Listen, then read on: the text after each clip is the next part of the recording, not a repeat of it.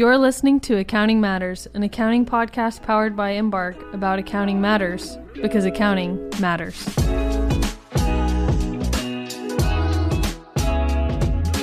On today's episode, Adam and I were joined by Nicole Harger. Nicole comes with over 12 years of Big Four experience and is now a member of our quality team with Adam. Today we tackle the topic of contingent consideration arrangements, both from a buyer and seller perspective, and I'm excited for the day that I no longer have to say contingent consideration arrangements because it's pretty tough. You'll hear a lot of guidance referenced throughout the episode because this is a topic with a lot of nuance, and because these two know their stuff. We hope you enjoy the discussion and learn something new.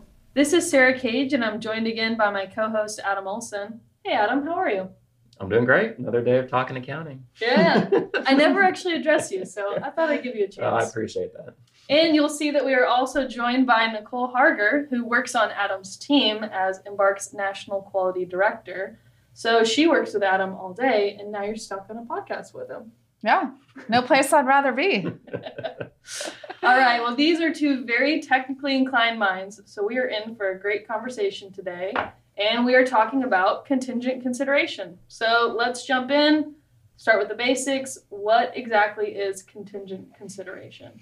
Yeah, so from an accounting perspective, contingent consideration, which you'll often hear people refer to as like an earnout payment or an earnout provision, it really represents just an obligation that a buyer has to transfer additional assets, or sometimes it could even be equity interests, to a seller at a future date based on a certain contingency or event occurring. If that's met, then those payments will go forward. But from a deal perspective, contingent consideration and earnouts are often viewed as more of kind of a mechanism to help close the deal. So a lot of times when negotiations are happening with deals, there's kind of differing views between the buyer and the seller for what the business might be worth. And so one way to help kind of protect the buyer from paying too much and also giving the opportunity for the seller to prove their worth is to include some type of contingent consideration in the agreement that will be paid out, subject to certain events or conditions occurring. So you're saying it's consideration contingent on a certain event? Yes. So the definition actually matches what it is, which doesn't always happen. Holds up here, yep. I love that. So what are some common types of contingent consideration arrangements that are used in practice? Yeah, I think most commonly what you'll see is a lot of like earnings-driven metrics. So, you achieve a certain sales target. A lot of times EBITDA is used as a measurement. So they set certain targets of those measurements over a defined period of time. And so if those are met, then, the related payment will be made. But it doesn't always have to be based on earnings. Sometimes, depending on the type of business you're acquiring, there can be other provisions that'll allow for contingent payments to be made. And these could be things like, obtaining a certain product development. If you're buying like a life sciences pharma company, could maybe getting a certain patent on a drug. It could be, if you're looking to close a deal that's in progress between the acquired company and that, contract negotiation gets completed, or if a new customer comes on board or something like that. There's other ways that they can craft contingent consideration provisions in the agreement. So are there any types of subsequent payments made to the seller that would not be considered a form of contingent consideration? Yeah. So there can definitely be payments that are made by the seller in the future that don't qualify as contingent consideration. So some examples maybe to help illustrate that point. So consideration that's held in escrow, or there could be payments that are related to working capital adjustments. Those wouldn't be considered contingent payments because they're not really based on any kind of future contingent event.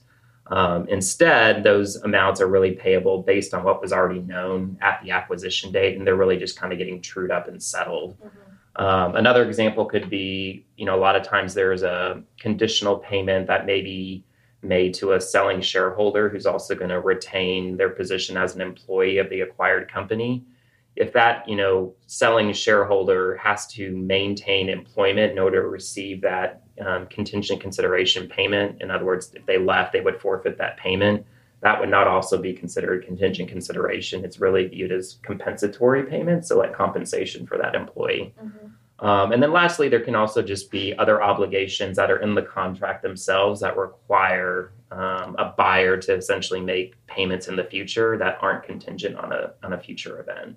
What I'm hearing you saying is that it's not about the timing of the payment, it's about the timing of the event itself. Yeah, exactly. Okay. So it's got to be, conditioned on a future event or circumstance or something being met that triggers that payment.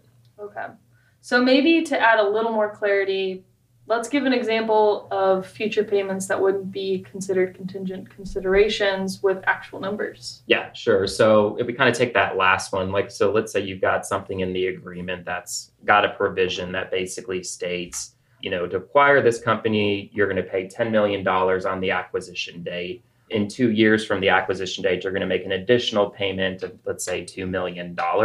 Because that $2 million is really not conditioned on anything being met. It's basically just saying 2 years from now, you're going to have to give us another $2 million. It's really not considered contingent consideration. It's really just a deferred kind of payment for the acquisition of that company. And it's really just based on the passage of time and not really a condition, in the future. So it wouldn't be contingent consideration. A lot of times people think of this as really it's the seller is giving the buyer like a financing arrangement that they don't have to pay all of the purchase price on the acquisition date, but instead they can spread it out kind of over time. And so that additional payment that would be paid out is really just another form of seller financing. Awesome. Well, let's flip it over to Nicole. Nicole, can you give us some of the advantages of contingent consideration deals? Yeah, so earnouts actually have several advantages. From the buyer's perspective, it allows them to pay part of the purchase price only if certain goals are met. They also allow sellers to receive a higher transaction value when the business performs to their expectations. Earnouts also motivate key employees to stay involved with the continued operations of the business. And then in the case of a strategic buyer, it also allows the sellers to share in the benefits of transaction synergies. Okay, so in order to not be biased in our conversation, what about some disadvantages? Are there common issues that we might see in earnout arrangements? Yeah, so earnouts are really designed to prevent disagreements during the negotiation phase of a deal, specifically as it relates to the price. Mm-hmm. But they often lead to post-closing disputes down the road over the earnout itself. And in some instances, these disputes can result in litigation or arbitration, depending on the terms of the contract. So what are some typical reasons that give rise to post-close disputes? Yeah, so two of the more common reasons for a dispute would be how the earnout itself is calculated, and then also if there are changes in business operations post-close that would relate to the earnout. So you're telling me that when millions of dollars are at stake, people don't just naturally agree and make peace? Yeah, exactly. So let's keep going with those reasons for post-close disputes. Let's start with the disagreement with how the earnout metric is calculated. What are some specific examples of how those disputes might arise? Yeah, so the first thing that comes to mind is anything that requires judgment, right? Mm-hmm. More specifically, I think about reserves on the balance sheet. So there are some cases where a buyer may create new reserves or increase the value of pre-existing reserves. And in those situations, that would obviously impact earnings. There may even be some instances where a buyer could fail to unwind unnecessary reserves that are already on the balance sheet itself. The next thing that comes to mind is just treatment of non-recurring one-time transactions, so specifically transaction expenses. And then lastly, defining add-backs to the metric. So for example, are the add-backs related to expenses or losses? Moving into disputes related to changes in operations of the post-close business. A first example would be just management of earnings through the changes in those operations. Contract negotiations post-close. So instances where potentially a contract is executed and revenue or expenses moves in or out of the earnout period. And then lastly, just a lack of marketing of the acquired business, goods or services. So we kind of mentioned this earlier, but are these typically resolved through litigation, arbitration, or are there other common ways that these things get resolved? So I think a lot of times there's definitely kind of provisions in most purchase agreements for how they will essentially handle any disputes. If in a well-written agreement, most legal teams will include some language around that. So it'll definitely depend on that. The relationship obviously between the buyer and the seller, maybe kind of what is at dispute here. When it's significant amounts of money that could be paid out and there's just disputes over that, you're likely moving into more of like, a litigious or some type of arbitration type arrangement to help settle that.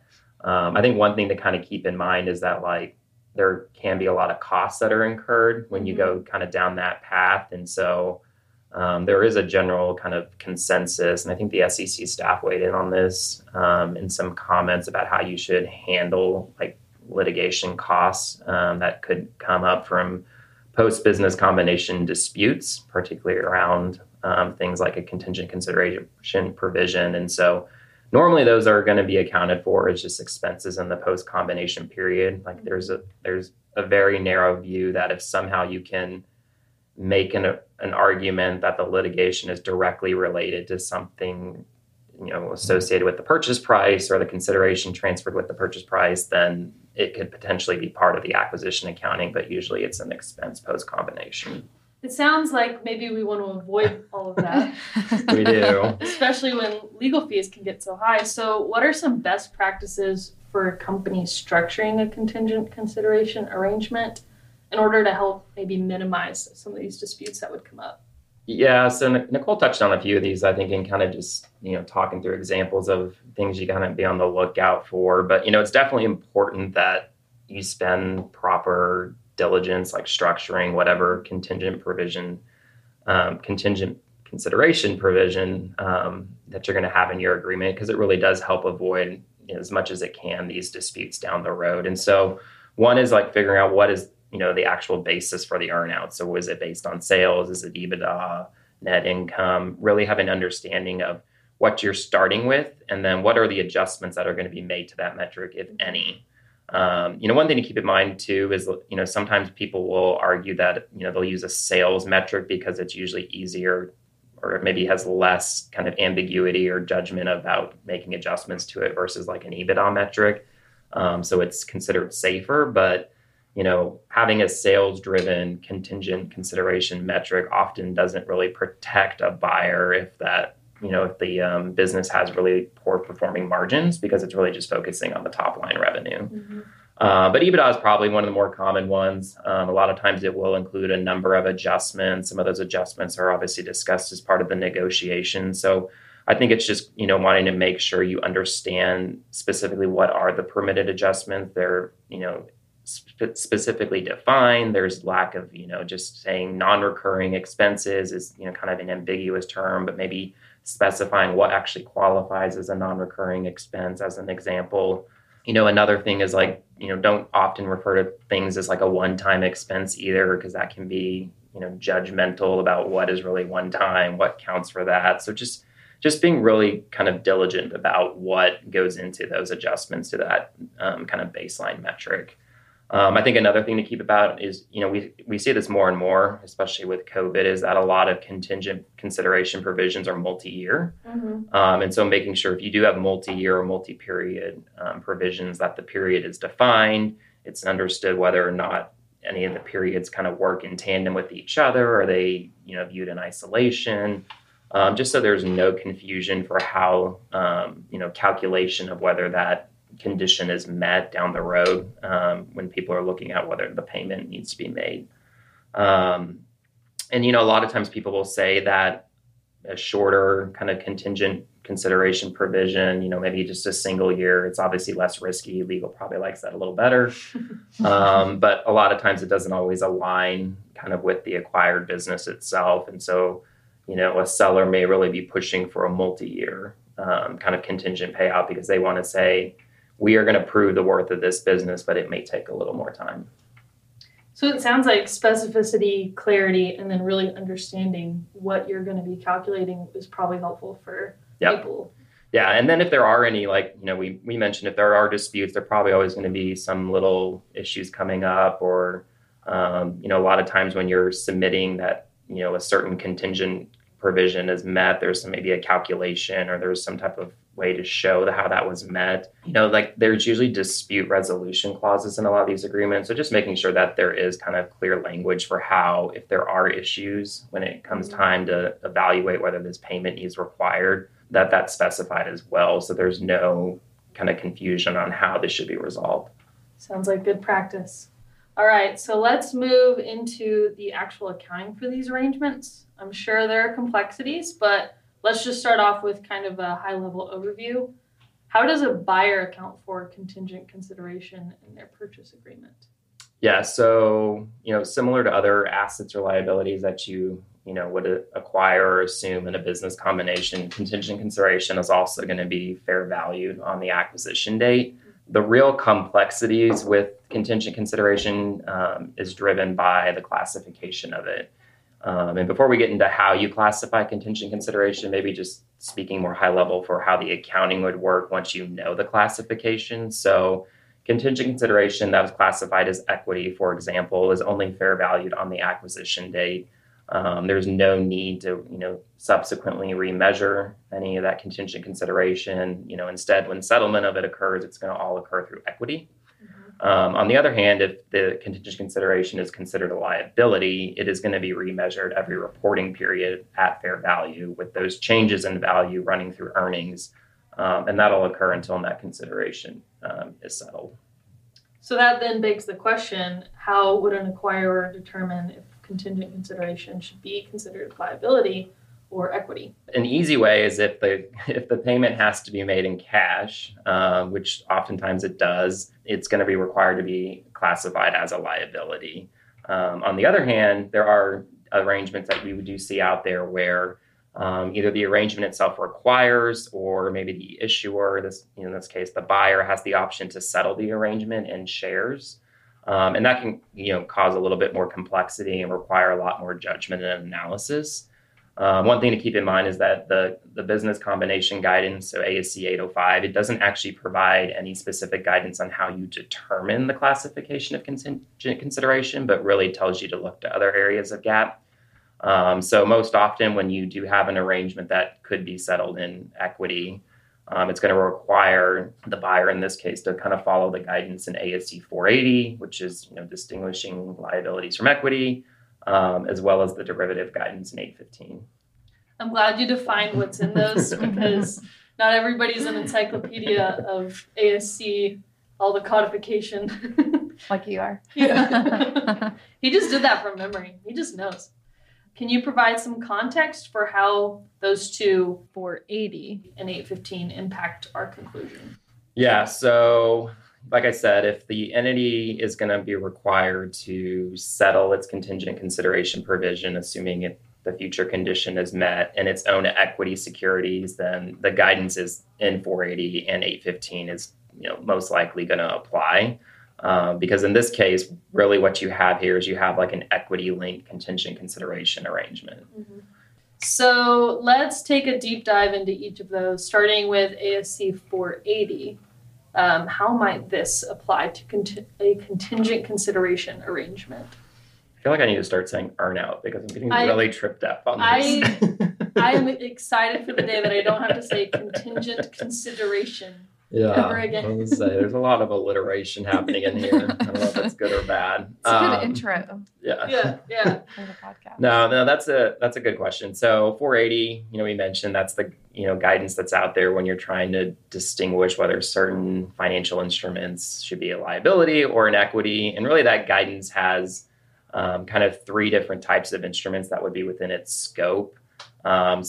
If the obligation of the issuer here, so in this case the buyer, involves a financial instrument that is either mandatorily redeemable, requires them to repurchase their shares by transferring assets or something else down the line, or issue a variable number of shares, when you have a monetary value that is solely or predominantly either fixed or it's derived from something other than the underlying fair value of the issuer shares, or it moves inversely to the issuer shares. So of those three different types of potential financial instruments that could be in the scope of 480, in practice, contingent consideration arrangements often I guess if they were to be in the scope of 480, often fall into kind of that last bullet that I mentioned.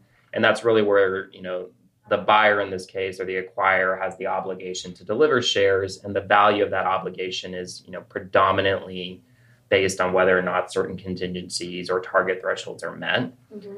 So, one way to determine whether that arrangement is actually in the scope of 480 is really looking at kind of what the arrangement's monetary value is predominantly based on. So oftentimes it's either going to be an exercise contingency, which, that's when you've got a target that's like a revenue target or an EBITDA target, or it could, be a share price.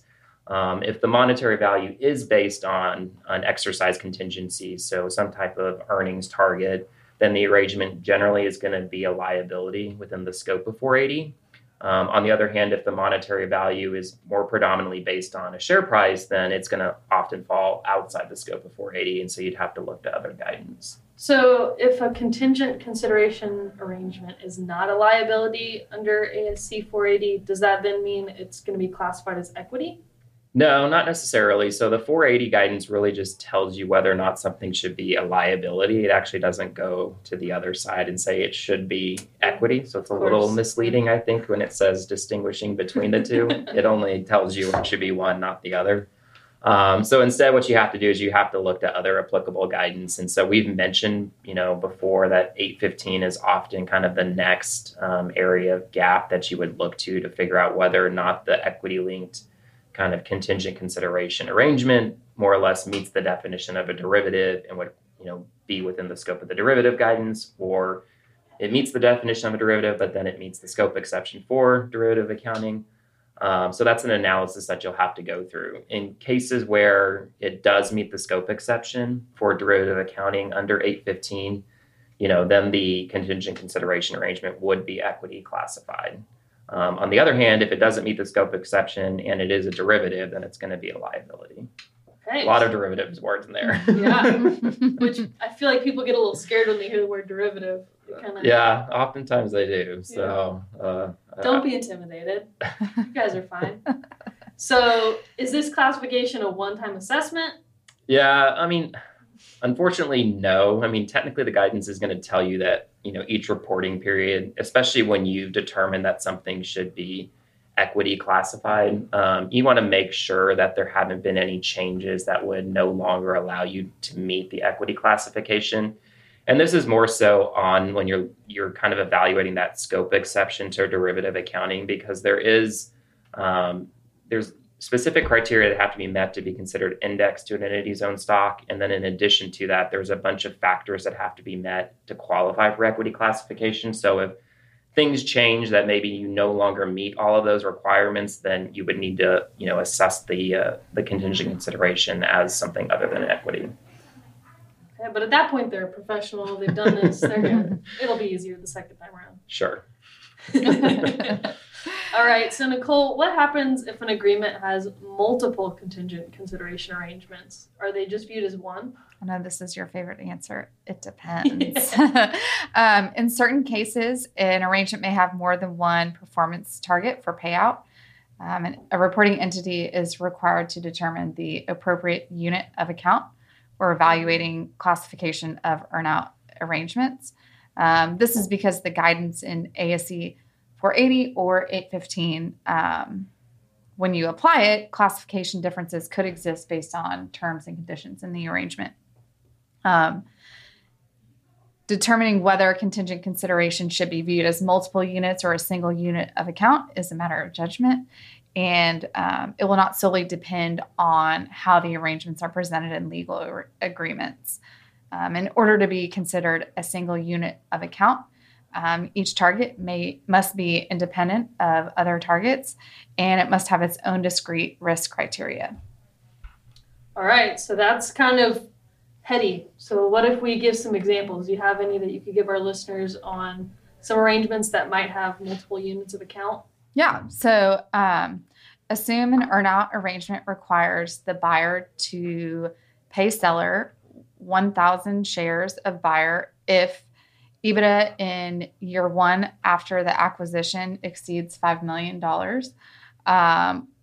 And the buyer is also required to pay the seller 2,500 shares in year 2 after the acquisition if EBITDA exceeds $10 million.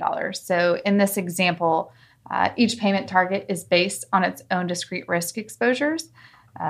Specifically, each payment is based on an independent reporting period, and the outcome of the payment target does not impact the other. So in this arrangement, it would be viewed as having 2 separate units of account. Okay, I see how the judgment comes in here a little bit. So on the other side, what about examples of when multiple provisions are viewed as just a single unit of account? Yeah, so assume the buyer is required to pay seller 1,000 shares of buyer if EBITDA in year 1 after the acquisition is greater than $5 million but less than $10 million. And another performance target in that same agreement would be if the buyer has to pay seller 2,500 shares if EBITDA in year 1 is after the acquisition is greater than $10 million. So here, the provisions do not involve separate payment triggers based on discrete risk exposures. So instead, it's basically just an arrangement where buyer is required to deliver seller a variable number of shares that is determined based on an EBITDA metric. And in this situation, the arrangement in this case would be considered a single unit of account. Makes sense. I think those examples are really helpful. I wish we could whiteboard it out, but obviously it wouldn't work for podcasters. What about, are there any arrangements where the acquirer may receive purchase consideration paid back to them based on certain parameters? And if so, how would that work? Yeah, so in some cases, a purchase agreement may have a clause where consideration paid is returned to the buyer. In these cases, the acquirer would be required to fair value that contingent right and also reflect that value on their balance sheet as an asset. And similar to liability classified contingent consideration arrangements, it would also need to be revalued at each reporting period. Okay, so we mentioned earlier in our discussion that certain future payments may not represent contingent consideration, specifically payments to employees or the selling shareholders. Can you help us unpack what we should keep in mind in evaluating those types of payments? Yeah, so you're correct. All contingent consideration arrangements must be evaluated to determine whether they are considered compensatory. In case and where that determination is made, the acquirer would not recognize the liability or equity on the acquisition date associated with the arrangement. Instead, any payments made would be considered compensation expenses, and those are accounted for based on other applicable GAAP. One thing to keep in mind here is if the earn-out arrangement is dependent on continuing employment, it's likely considered compensatory. And so, in other words, as Adam touched on earlier, if they forfeit payment by leaving the company, it's compensation that is accounted for in the post-combination period. So what if the arrangement isn't tied to continuing employment? Could it still be considered compensatory and accounted for separate from the business combination? Yeah, so a transaction arranged primarily for the economic benefit of an acquirer is not deemed to be part of the consideration transferred for the acquiree, and it should be accounted for separate from the business combination. Reporting entities will need to consider, the reasons for the transaction, who initiated it, and the timing of it. This is an area, again, where significant judgment is required. ASC 805 provides additional indicators to think about when you're evaluating this conclusion. Those include continued employment, the duration of continued employment, level of compensation, incremental payments to employees, number of shares owned, linkage of payments to valuations, and the formula for determining contingent payout. That was so nice of them to include a list. Doesn't always happen. They give examples, too. Whoa, that's so rare.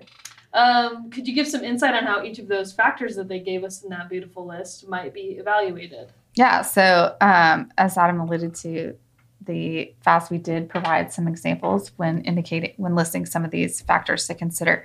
If we want to think about just the level of compensation related to the payment. So if it's reasonable compared to other key employees, the payments are actually consideration transferred. thinking about like the formula for determining the contingent consideration, if it's based on a percentage of earnings, the related payments are considered compensation. However, if they're based on more of a valuation formula, such as the multiple of earnings, the payments are consideration transferred. So we spent quite a bit of time talking about how the acquirer would account for the contingent consideration. So let's switch gears over to the seller. How would the seller recognize and account for an arrangement from their perspective? Yep. So the basis for recognition and measurement of contingent consideration and deconsolidation is not addressed in ASC 805. So instead, I think Adam alluded to this earlier too, a company needs to evaluate whether the arrangement qualifies as a derivative under ASC 815. So again, if the arrangement meets the definition of a derivative and it does not qualify for a scope exception, it's recorded at fair value at the acquisition date and then subsequently adjusted to fair value at each reporting period.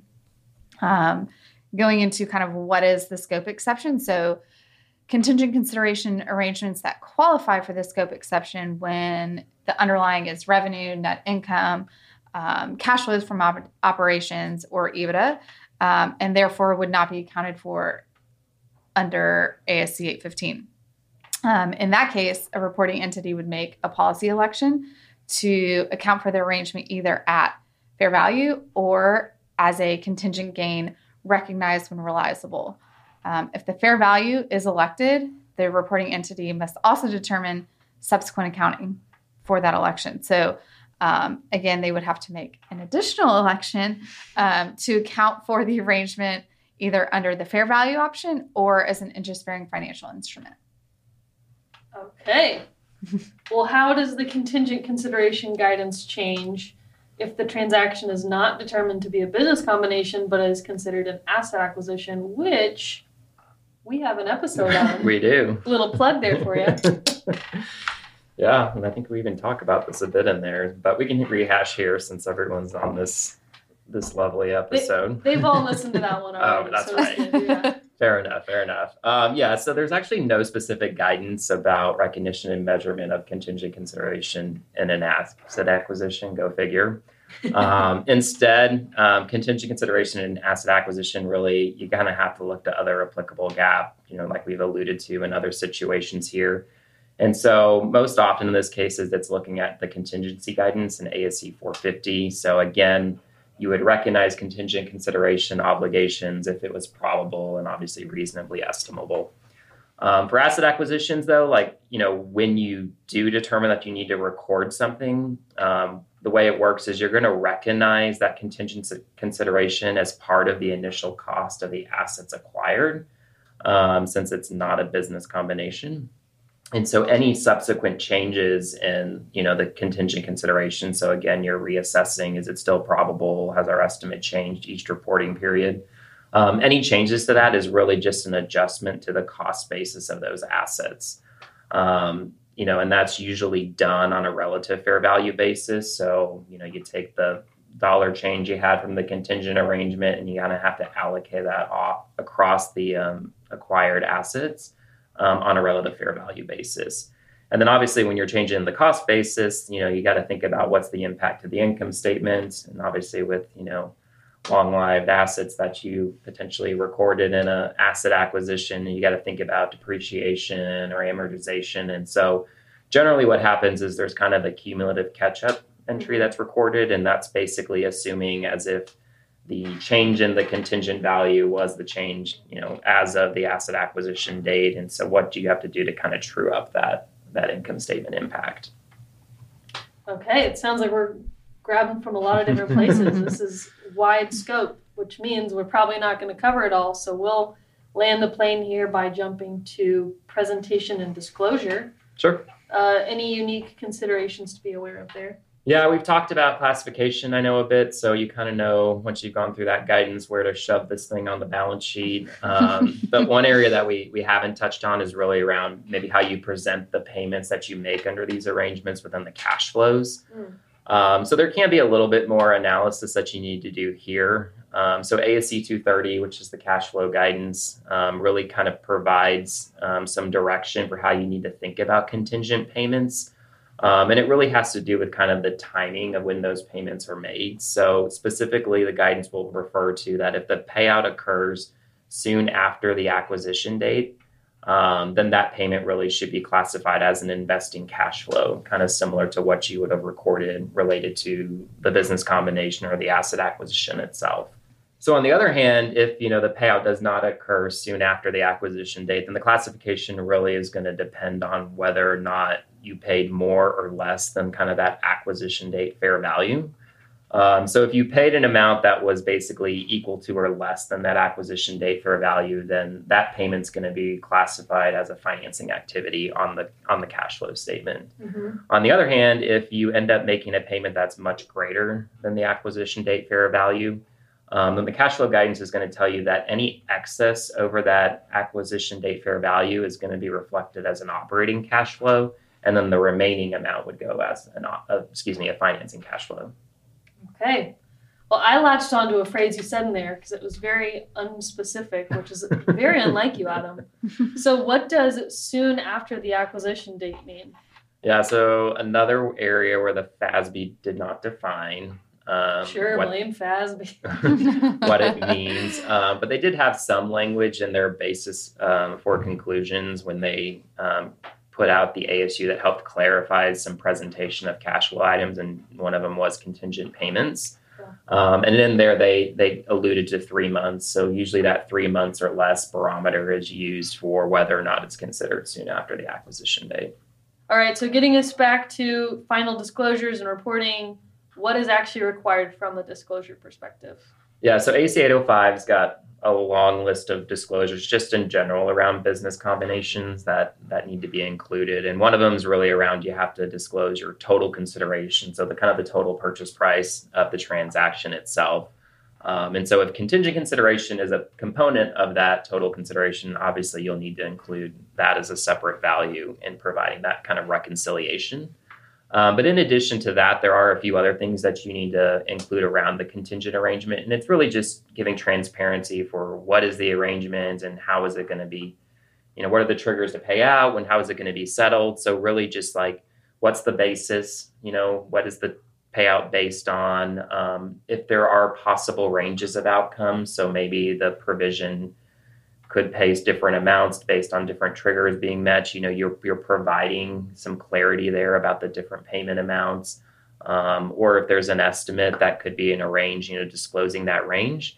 And to the extent maybe it can't be estimated or it's unknown, you do specifically have to state that a range cannot be determined and kind of explain the reason for why a range couldn't be determined.